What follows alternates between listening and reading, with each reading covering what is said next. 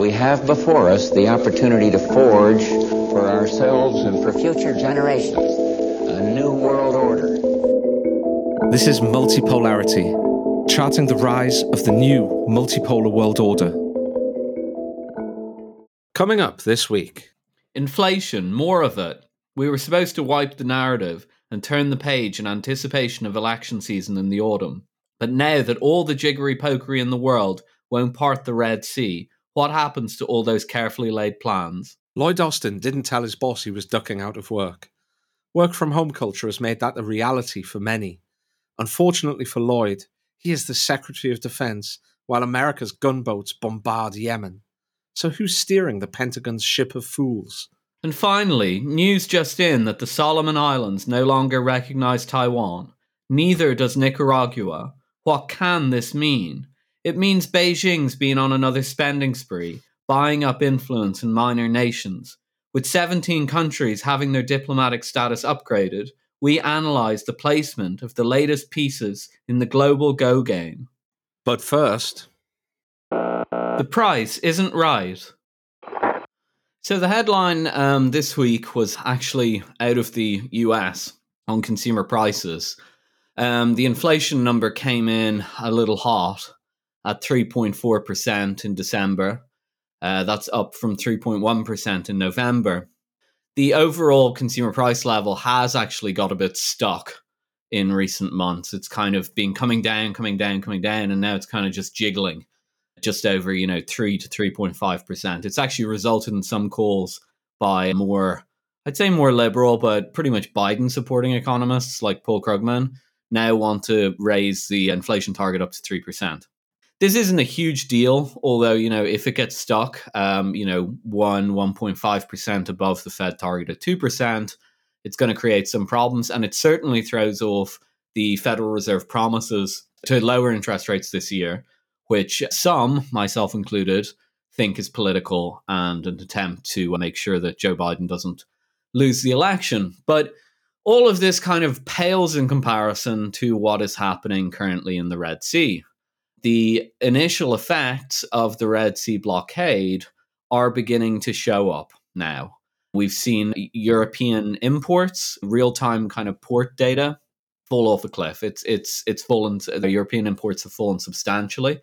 The report on the day of recording is that the Tesla factory in Europe is going to have to shut down because they can't get access to parts. So this all feels very, very like the beginning of the lockdown-related inflation. Most people will probably remember this. It started with kind of, almost murmurings about all this stuff that was going on at sea. And obviously the disruptions that caused that are substantially different to the disruptions that are causing the problems today. But people probably remember that it began with kind of murmurings. Then we got a really nice headline story of the ship being stuck in the Suez Canal. But we also kind of gradually started to learn about kind of ships sitting off port, unable to be unloaded and so on. We won't get exactly those same dynamics, but we are at that point now, I think, where the murmuring has started. Companies are starting to kind of say, oh, we're not going to be able to get enough stuff through the door. And so basically a macro commentator on Twitter, Andres Steno, put out a nice chart that just showed the US goods inflation and the Shanghai to Rotterdam freight container rates. And it showed that there's about a 5-month lag between the container rate going up and the inflation. And so container rates are obviously, they're actually skyrocketing as of today. The data's coming out and they're going up shockingly fast in a way. And so what this tells us is, I would say at a very minimum, we are 5 months out, probably. I mean, you can never say these things with definiteness, but I think very, very good probability we are now at most 5 months out from a serious uptick in inflation, which will make the current squabbling over 3.1 versus 3.4 meaningless in a sense.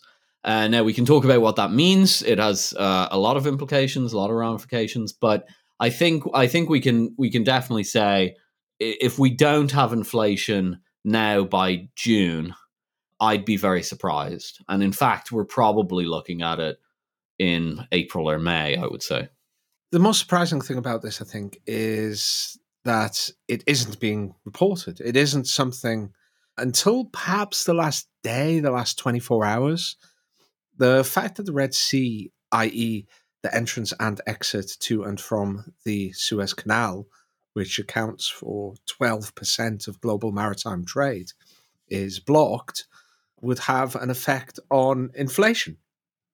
This to me seems obvious. In fact, we've just had, during the COVID pandemic and the fact that there was a great deal of disruption to global ports, we've just had a bout where exactly that sort of thing happened, where global shipping costs increased significantly and inflation followed. I'm not saying that, the two rise and fall in lockstep and there was a direct causal relationship, or that there was I am saying there was a direct causal relationship. What I'm not saying is that it was the only cause of inflation. But it's quite clear that this sort of thing has an effect. Much higher shipping costs, given the globalized world in which we live, and the fact that maritime trade is of paramount importance to that, is obviously going to increase the price of stuff that we buy in the shops, which is transported by sea. And other stuff will increase in response to that. It's not just all basic goods. A lot of components of other things that are made in, say, Britain are imported by the sea. And it's quite shocking from my perspective that the media has been so slow to pick up on this. I mean, these attacks in the Suez Canal and the disruptions in the Suez Canal were taking place before Christmas. And it's only now that people seem to be coming around to it. But, I did find that data very interesting, because when you looked at the chart, I think I'm right in saying that the shipping data was shifted forward, or the shipping costs were shifted forward 5 months. And when that happened, the two lines, shipping costs and inflation, they rose and fell almost exactly together. It was really quite remarkable. First of all, then, as our resident economist, why haven't people been reporting on this? Like, why on earth has such an important story not been reported on? Inflation has been huge news until quite recently, when it started to come down and started to become manageable. It was the big story for monetary policy. It was the big story, and economics in general was inflation for almost all of last year. Okay. And now we have a situation which is obviously going to cause inflation if it continues for much longer. So why hasn't it been reported? And secondly, what level of inflation do you think we can expect? If you can make such predictions, when can we expect this to hit? And what can we expect the response to be, and the effects of that response from central banks? Why has everybody been ignoring this? I mean, they haven't on Twitter, is the short answer. And I don't mean kind of random Twitter people. I mean what they call FinTwit, which I hate the term, but it's financial Twitter. There's better and worse people on FinTwit, I would say. But, generally speaking, FinTwit has now become the kind of ecosystem for generating forward-looking economic, brain droppings or whatever. And as I said, I mean, this the graph that you just referred to, and I just referenced as well, is done by Andres Steno, and he's got 350,000 followers or whatever. Like, his graphs go around. He's kind of known as a graph guy. And there were some really good graphs that I think we discussed last week by Jim Bianco. Again, pretty big player. These people have a lot bigger Twitter accounts than you and I do, and they have nice LLCs, and they sell their research for lots of money to Wall Street firms. So the data is out there. I can tell you a minor part that I played, I guess, in the drama this week. I highlighted that the Times of London was running a story that was highlighting the potential inflationary consequences of what was going on in the Red Sea pretty prominently. And of course, the Times, for those who don't know, is a very it's a broadsheet. It's very kind of like the thing you'd see on the kitchen table. It doesn't really it's a serious paper, but it doesn't specialize in anything. And so their wheelhouse isn't really like inflation. Like, that's not like, they'll report inflation figures, but that's not their wheelhouse. So they should be kind of the last to get that kind of news. But they had a story on it, and I I quote tweeted it, and I just kind of like put up a picture of the front page of the Financial Times. And I said, why is the Times reporting this and the Financial Times doesn't have it on its front page? And I, atted or CC'd or whatever you call it on Twitter, Rana Furuhara, who's the editor of the FT. And interestingly, she actually got back and said, I actually did write about this in mid-December. I think the Red Sea situation is extremely serious. And, I said back to her, that's great, but why aren't you guys running it as a news story? It's the economic story of the year. And she didn't get back. And that's fine. I mean, look, I'm not trying to get her to start a civil war inside the Financial Times. But what that shows, and it should be obvious anyway, is that the journalists at places like the Financial Times and Bloomberg and the Wall Street Journal, they have access to this data. They are seeing the same things that we're seeing. Are we that much cleverer than them? No, not on this one. I think we can sometimes kind of like get ahead of the game on geopolitical issues and, geoeconomic issues on the podcast. But basic kind of supply disruptions, no, there's an ecosystem for that. There's a market for that. There's a lot of people focused on that. So no, we shouldn't be able to beat the market on that one. But we are. So what's going on? I mean, I don't know. I think it's some combination of the election in November and the fact that this is foreign policy related. So obviously we had the strikes, the US and UK led strikes on the Houthis on Yemen, on the Houthi controlled area in Yemen this week.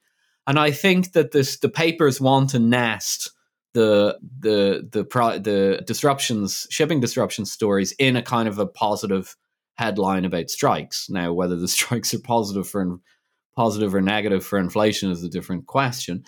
But I think that's basically what they want to do. But I really think what's driving the show behind the scenes, if I were to get very Freudian and put the media on the couch, is just that they really don't want Trump to win. And they know that inflation will be a complete nail in the coffin for the Biden White House. I don't think Biden would actually, if inflation goes back up, and if we're talking about, as we said, 5 months down the line, June at the latest, it will have a bout of inflation before the election. I mean, that's it. Don't even bother running the election. We know who wins. And in fact, I don't think a Democrat could win. I think they could switch out Biden for Newsom or whatever, and it would just be, your party screwed up the economy. We don't want you. And that's already showing in the polls. So I think that's basically what's driving it. Leads to what we're going to see. Well, I think I want to be conservative. You always want to be conservative when you're making a kind of an economic forecast. At least I like to try and be conservative. The reality is this is much worse than the lockdown inflation because it's much more sustained and it's much more concentrated. I think it will be worse than the lockdown inflation. That doesn't mean worse than all the inflation we've seen, remember, because we also had the Ukraine war component inflation going on, feeding in last year. But I think if you isolate the first bout of inflation, and it kind of goes up in a straight line, but there are actually two distinct bouts of inflation contained in there, I think we're going to see something worse than the initial lockdown inflation.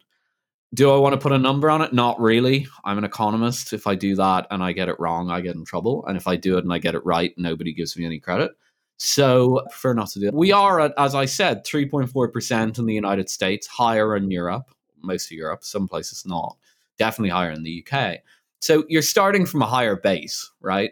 And you're starting from inertia already in the system, inflation inertia in a sense. Like people are used to putting prices up. And so I do get the sense that, I don't think we'll go back up to the peak that we saw, whatever it was. Here in Britain, it was double digits, but we could. And I think we're definitely looking at above 5%, probably above 6, maybe 7. So yeah, pretty serious inflation. And then in terms of the reaction, well, the central bank has to react. They'll completely lose credibility if they don't react. They've made this move to highlight that they might lower rates moving into the election year. I think it's political, I'll be frank. But they won't be able to do that. They just won't be able to do that if there's any sense that inflation will go up, because they already burned their credibility, missing the inflation last time. So we'll probably get another round of interest rate hikes. And I think we talked about it on the show last week. I don't think the economy can handle it. But yeah, I mean, that's where we are. How long can the media continue to ignore this story? I do worry that they'll permanently bury it, actually, and they'll act surprised when the inflation comes along. And if that is the case, it's sad, actually, because it means that the credibility of some of the best newspapers that the West, frankly, has, like the Financial Times, that have enormous soft power roles in the world. People should not underestimate the soft power that the Financial Times gives a country like Britain. And they're destroying their credibility for very, very short-term gains, in a sense, for very, very, or not even gains, just for very short-term, political machinations or even geopolitical machinations. It's very unwise, but what can you do? We're seeing a lot of capital that the West has accumulated being burned to the ground in the past 18 months. And I think this is part of that story. Yeah, I just want to add to that very briefly that I saw somebody mention on Twitter in direct response to our episode last week that the central bank's increasing interest rates in response to logistics bottlenecks or maritime bottleneck being shut, essentially, and therefore shipping costs going up, would be not necessarily the ideal tool with which to deal with that cause of inflation. Like, how can the Bank of England affect the global cost of shipping by raising interest rates? I think that's, an extremely valid point. And I think, central bankers always have to be cognizant of whether the tools that they have at their disposal are suitable for some of the economic phenomena that they might want to combat. One thing I would respond to with regard to that, and I would like really your input, is my impression is that because last time there was very much a supply chain and logistics component to inflation, and because the central banks said that inflation was going to be transitory, ultimately, the fact that they didn't deal with inflation and said it was going to be transitory, and it very much wasn't. It was really pretty nasty indeed until the Fed started absolutely hammering up interest rates. I'm not sure they would be able to repeat the same trick again. Ideally, what they would be able to say, an ideal world, inflation would be low. It would have been consistently low. And what they could say is like, look, this is a one-off thing. It'll go through the pipe. And the worst that will happen is shipping rates will continue to remain elevated forever. But ultimately, that won't be a long-term cause of inflation because of the base effect. That would be ideal. But I'm not sure they could do that after the last round where they said it was going to be transitory. There was a logistics component to it. And ultimately, it really became a very sharp bout of inflation indeed. I think the other point with relation to that is central banks will be very cautious because of what's just happened. And I think you kind of touched on this before. Central banks will be really careful about inflation expectations starting to bed in at high levels. Essentially, inflation expectations becoming unmoored from their previous low levels and kind of reconnecting with planet Earth at a much higher level, because ultimately inflation expectations can become a bit of a self-fulfilling prophecy. People expect inflation to be high, so they start demanding higher wage settlements. Companies start increasing prices to cope with that, or companies just start increasing prices to profiteer, knowing that inflation expectations are high and it'll be easy to do. And these expectations in themselves can create or at least fuel or catalyze an inflationary cycle. I'm not sure what your view is on the argument that using monetary policy to deal with global logistics issues is kind of the wrong tool for the wrong job. I mean, I'll give you my honest answer and then my cynical answer. My honest answer is they're probably correct. I think central banks vastly overstate the amount of control they have over inflation. I think if you look at the recent bout of inflation, you can pretty much see the supply chain and then energy issues just feed in. And once those had done their work, inflation dropped. But if we ever said that, then central banks, wouldn't have a job, really. I suppose, how would I put it? Their concern is what you said, that inflation might get caught into the system. They like that inflation expectations thing. I'm not a big fan of that framing. I prefer to just say a wage price spiral, so people see their wages erode, their real wages erode through the inflation, and then they bid up the wages, and then the companies offset that wage increase with a price increase. And so central banks can say, well, we're very worried about that happening. And they'll frame that in terms of expectations. You're absolutely correct. But realistically, I think it's wage price dynamics. And, they say, well, if we don't If we don't raise the rates and that does happen, then that's really bad and we'll get in trouble and people will say that we're bad at our jobs.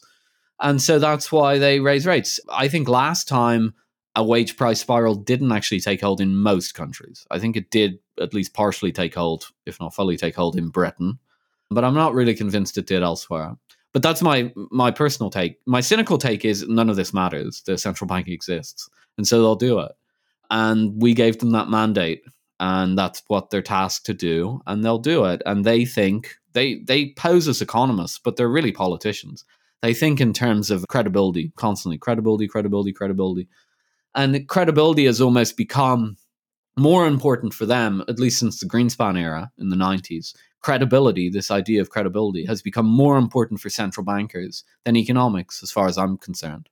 And their whole life revolves around watching market reactions to what they do. I mean, I don't want to be cruel about central bankers. I'm sure a lot of them are smart people and everything like that. But it seems like a game of like narcissism or something. Like you're looking in a mirror and then another mirror and it's infinite and you're trying to judge, what the market thinks and what the politicians think. And suddenly you're like, well, you're not really an economist anymore, are you? You're sort of a turbocharged politician. And you constantly think in terms of what other people are thinking. You're thinking about yourself not from the position of what you think, but rather what other people might think you think or whatever, And you get into this like logic spiral.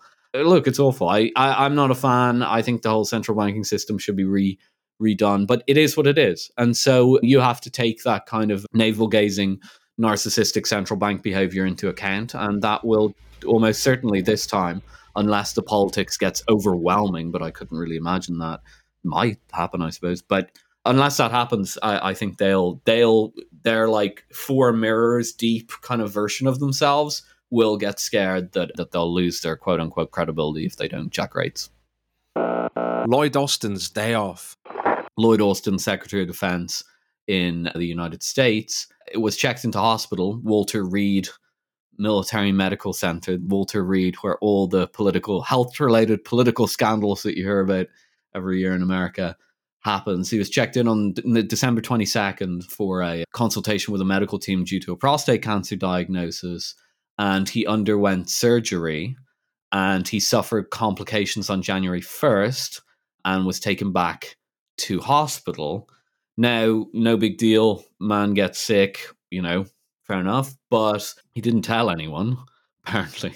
No one knew he was gone. The problem here is that we have to distinguish. You often hear about these things, and frankly, it's not the sort of thing that we cover on multipolarity because it's not interesting in a sense. Political machinations have never particularly interested me. I don't think we talk about them much on the show.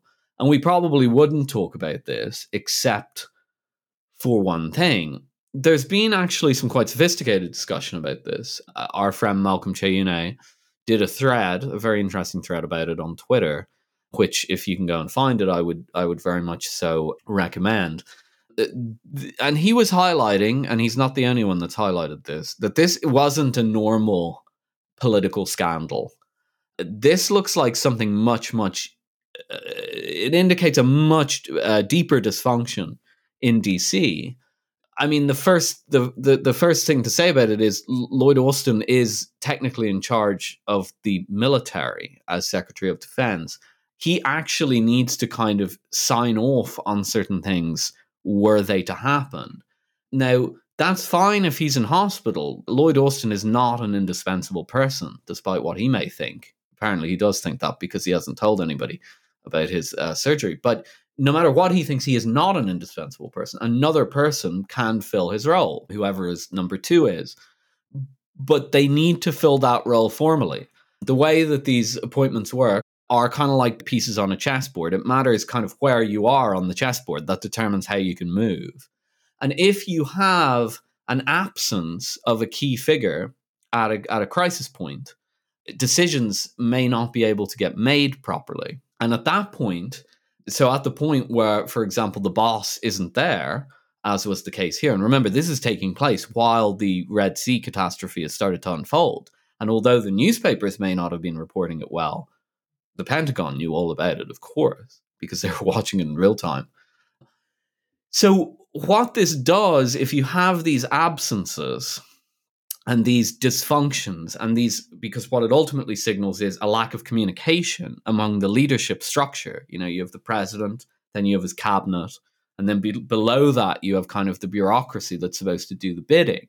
Malcolm kind of analogizes the brain and the muscles, and the muscles is the bureaucracy, and the brain is, at the very top is the president nominally, and then you have the cabinet staff. And of course, part of the brain actually under the cabinet staff is like, NSC, a couple other kind of councils and so on. But if you have, what this highlights is that there's enormous communicative dysfunction within the brain. The US brain is not currently working properly. And so what will happen in situations like that is that the body kind of takes on a life of its own. And so, and I'm not saying that will just happen because Lloyd Austin is absent. Now he's back, obviously, and that probably won't happen again. But the point is, if he was able to pull off that absence, it probably means that the body is moving on its own anyway. And what that ultimately means is that very, very serious decision making has probably devolved now to the bureaucracy in a way that probably is very, very unusual. And that's a big problem, because what happens there is that the decision making is ultimately handed to a lower down person. Now, that lower down person may be much smarter than the higher up person, especially on that specific issue because it's their specialty. But they will make decisions about that issue. So say like something kicks off in the Red Sea. Well, there's probably a Middle Eastern desk at the Pentagon. It's probably more specific than that. They probably have the little regional desk for the Red Sea. Fine, whatever it is, that the decision making that is made at that desk may be very good decision making for that region, but it's not stitched into a broader strategy that should be taking place at the brain level, if you see what I mean. And so the concern is that actually might be how the government is starting to operate. And I think that there is, this hasn't come out of nowhere. There's been a lot of actions that have been very questionable in the last 2 years, not just in foreign policy, in many aspects of the US government. And it does sort of feel like this moment is revealing what actually a lot of people have feared for some time. And just very quickly, I think the way the public has summarized this to themselves is that Joe Biden's a doddering old codger. And Joe Biden is a doddering old codger. But you can have a doddering old codger as long as the rest of the apparatus works, and as long as then the president just becomes a kind of a symbolic figure for which all the kind of, stuff is channeled up, and they just kind of, lift his hand and get him to pretend to sign something. That's fine. You can work with that. But that's how the public's summarizing it to itself. But what might be being revealed here is that this might not be about whether Joe Biden has dementia or not. That is a secondary issue. The dysfunction that we're seeing out of the Biden administration may be far, far deeper. From the perspective of somebody who tries to pay as little attention as humanly possible to domestic American politics, it seemed obvious for a while that Joe Biden, while in particularly good health for a man in his 80s, that seems not good enough really to be the sort of president that we've seen in the past, which is somebody who, for good or bad, some have been good, some have been bad, have been in control. Now, it's possible to imagine a situation in which a particular president has a certain managerial style in which they prefer to delegate a huge amount of the decision-making and the actions to subordinates who, in turn delegate because they've got, a large amount of things on their plate. And through that, you get quite a distributed, horizontal, I suppose the word would be, management structure.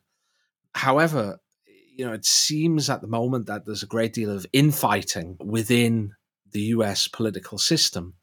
And whatever one thinks about the machinations of that political infighting, whatever one thinks about which group is in the ascendancy, which group is on the way down, which group has control over that, who's winning this argument, because it, really seems that that's what's happening. Whatever one thinks about that, the bottom line is this, and it really is quite a serious bottom line indeed. The bottom line is this: the man who is in charge of the Pentagon And reports directly to the President of the United States, the Commander-in-Chief, told nobody that, or the President himself was not informed for days that this man was completely incapacitated at a time when the US is heavily involved in a military conflict with a nuclear power on Europe's eastern approaches, and is also facing a particularly dangerous and escalatory situation in the Middle East.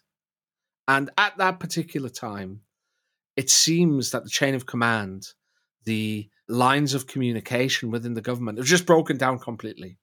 So whatever the reasons for this, whatever the machinations, the political infighting, the stilettos being sunk through the ribs, whatever's going on there, that's the bottom line. That there's been a serious breakdown in lines of communication and chains of command within the US government, to the extent that the man who's in charge of the Pentagon, reporting only to the President of the United States, in theory, just went AWOL for days. The President didn't know. Who knows what the Pentagon knew? I don't know.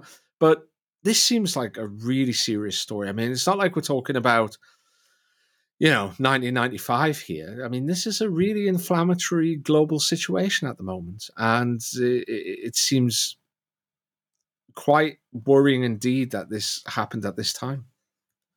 Yeah, just let me give you the concrete example that Malcolm uses in his thread just to really clarify what the issue is here.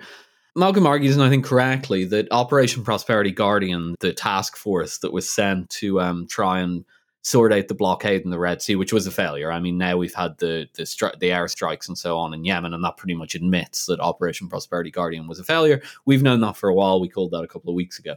Well, CENTCOM, the Central Command, US Central Command, which is in charge of the military in that region, wasn't actually very happy with Operation Prosperity Guardian.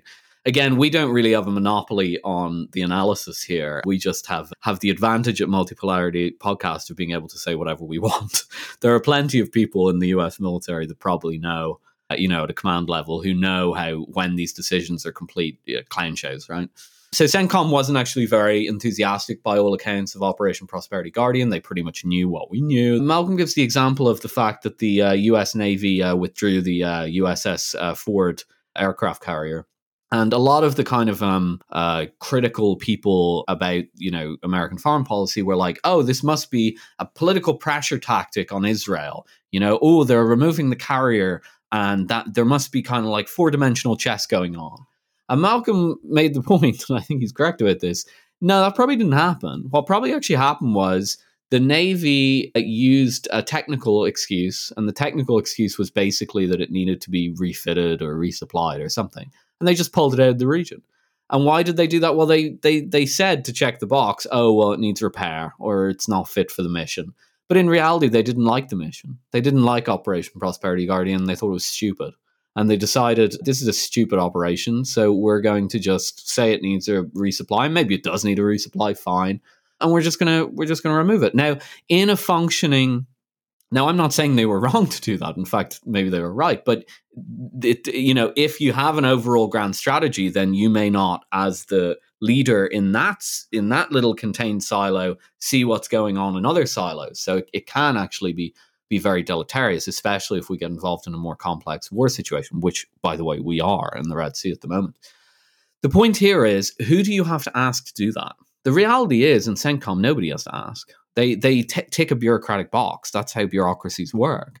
What typically happens when the brain is functioning, the political brain is functioning, is that the White House or the Secretary of Defense will communicate to the White House that this is happening. They'll say, yeah, the CENTCOM have just said that they're pulling the USS Ford out of the Red Sea, and they're saying they're doing it for repair reasons.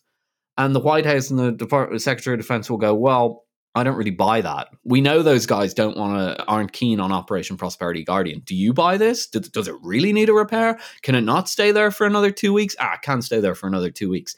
And then the leadership, the brain, goes and gives them a slap on the wrist and says, guys, don't try that. Don't try that little bureaucratic box ticking. You get back out there and sail around. And it's not your job to make calls on where the Navy should be. You're just supposed to be commanding the Navy. And that's how it's supposed to work. That's kind of what Malcolm's saying. Now, imagine if that level of dysfunction is taking place, which it clearly is, and we get something really complex, right? Where a bunch of different departments need to be communicating with each other, even on a military basis, like the Air Force needs to communicate with the Navy. These guys always have different bureaucratic agendas. And if the brain isn't working, things will get very chaotic. If you want to manage a complex situation, any complex situation, from a corporation to a war, you really need top-down control. And the strategy needs to be set at the top. And then all of the infighting that you see at the lower levels, you need to be able to identify that, and you need to go in and stop it. And the scary thing here is that may not be happening in Washington at the moment. And this might actually explain more of current behavior than, for example, the kind of four-dimensional chess interpretation, like, oh, they're pulling back the Ford because they're putting pressure on the Israelis.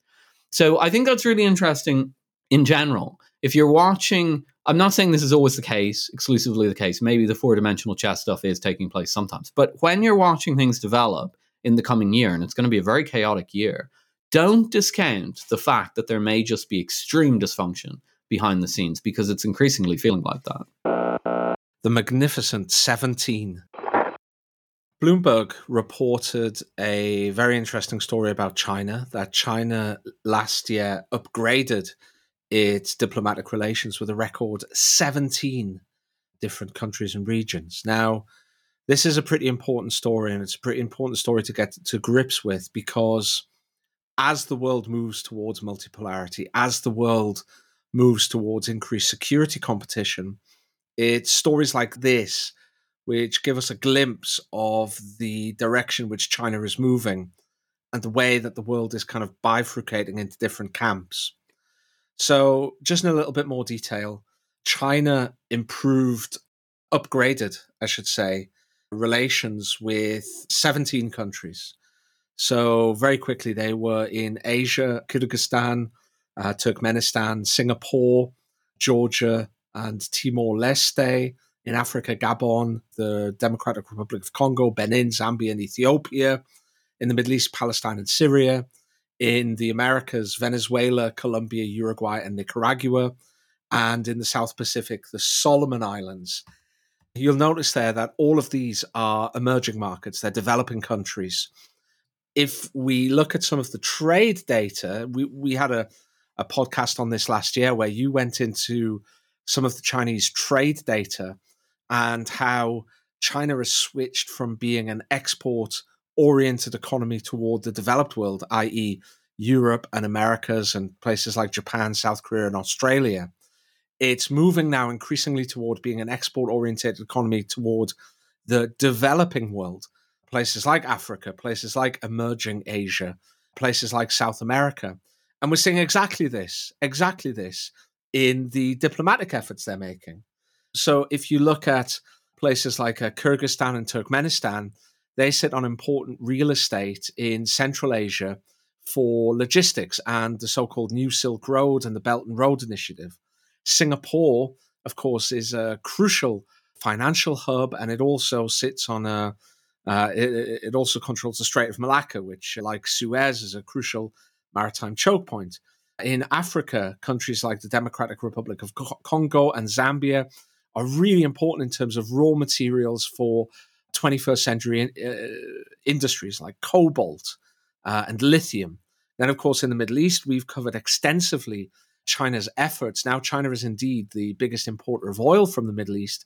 We've covered extensively China's efforts to build a peace and be the broker of security and peace within the Middle East. And of course, they're improving relations with Syria there. Solomon Islands might seem a little bit strange, but it's a crucial bit of maritime real estate in the South Pacific. So, I think this is a really fascinating story. It's not something that, is going to explode the world. It's not like a big shock or anything. But what it is, it's another little piece of a jigsaw that we've already got a good idea about what the picture is going to look like at the end of it. And we've just slipped another piece of that jigsaw in. And we're seeing how China really is focusing on building alliances, building diplomatic relations, economic relations, and trade relations with developing countries around the world, either as export markets, either as logistical real estate or as places to secure the raw materials and food that they need to fuel their economy. Yeah, a few other things that stood out in the story. The Solomon Islands and Nicaragua actually changed their diplomatic relations from Taiwan to Beijing. I mean, they were basically kind of allied with Taiwan, allied insofar as they recognize Taiwan as a country, and they switched to Beijing. So that's kind of a big deal. Two countries not recognizing Taiwan anymore. And of course, very few countries do recognize Taiwan. And as you just pointed out, Solomon Islands, although it sounds obscure, is in the South Pacific. So their recognition of Taiwan carries a little bit more weight with it. Sorry to interrupt, but Nicaragua also is proximate to the Panama Canal, of course. So that's another little bit of important real estate. And it was one of the few countries in South America who weren't closely allied with China in terms of recognition of Taiwan. The second thing I'd point out from the article, just because I think it's interesting and I think our listeners might find it interesting, Beijing has different labels for different bilateral relationships. And they're very Chinese labels. So, for example, for Pakistan, Belarus, and Venezuela, it uses all-weather strategic partnership. And so that's like an ironclad kind of partnership. Basically, Venezuela, Belarus are solid. Like unless there's a change of government there, they're going to be with China till the bitter end. The US is described as a quote-unquote new type major power relation, which is kind of amusing. More polite, actually. I'd say more polite than we in the West describe China. I do like Chinese manners sometimes. Ties with Singapore were formally upgraded to an all-round high-quality and forward-looking partnership. It's very optimistic. I quite like that. The last thing that stands out from it is the article actually notes that despite this flurry of diplomatic activity, Xi Jinping has been at home in his slippers. He hasn't been doing much traveling. His travel schedule has dropped significantly since the lockdown, since 2020. And yet all of these relationships are taking place. Well, why is that? Well, obviously you can use your noggin on that one. He's not going elsewhere. People are coming to China. Now, that may seem like a pretty minor point, but I'm not sure if it is. It's attractive when a leader of a powerful country goes out to less powerful countries. US presidents turning up now in Europe isn't really the event that it used to be, I would say. But in Ireland, for example, the visitation of John F. Kennedy in the 1960s was an enormous event for the country. And the United States, when the president would go abroad, used to have enormous cachet. China probably has something similar with Xi Jinping. But that's one method of soft power. What I would say is a much more established is probably the word, method of soft power is saying, come to my court. Because when you say come to my court, you're really saying, come here and let's make deals. And so the world goes to China to make deals. And of course, the country that's done that up until now has been the United States. Not in the same way as China's doing it currently. I would say China's playing the game a little bit better than the Americans have since 1991. The Americans used to be very good at this game in the post-war era. But it's quite similar. Washington, D.C. is a kind of if listeners want to go back and listen to our episode with Carlos Roa, Washington, D.C. is effectively an imperial capital in the sense that it's where people from all over the world come together to carve up the world, to carve up the global deals and so on. Now, it's gotten to the point in America where it's become, frankly, corrupting and dysfunctional. But if you manage that properly, if it's not a scrum, D.C. has become a scrum, sadly, but if it's not a scrum and it's more like you attend the emperor's court and you ask for favors, that's a very powerful relationship. And that feels to me from reading the article like the model that the Chinese are taking, which is very historically Chinese. The last thing I'd say is, although America used to be far better at managing this, I think probably between 1945 and maybe 1991, actually, probably, they never managed it quite like that. You did sort of go to the court of the emperor, but you never really went to the court of the emperor. It was still a little bit of a scrum that was managed from the top. The court of the emperor model is the classic historical one, and it strikes me as very powerful, and it's got a lot of powerful symbolism to it. And if you understand that, and you go and you look at the photographs and so on of foreign leaders visiting China, I think they'll make a lot more sense to you, and the aesthetics will be immediately quite striking.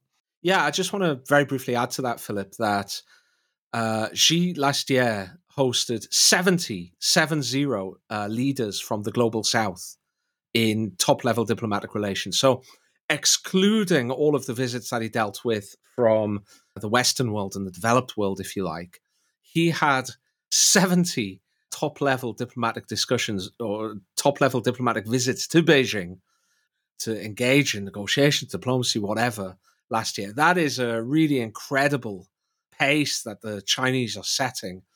And I think it's important to note that because it shows just how hard they're working and the sort of diplomatic action that we're going to see increasingly as the multipolar world develops. Countries are engaged in extremely serious security competition at the moment. And the pace of diplomacy and the horse trading that goes on in diplomacy and the skill of the diplomats themselves will be raised from here. And we're already seeing that with China.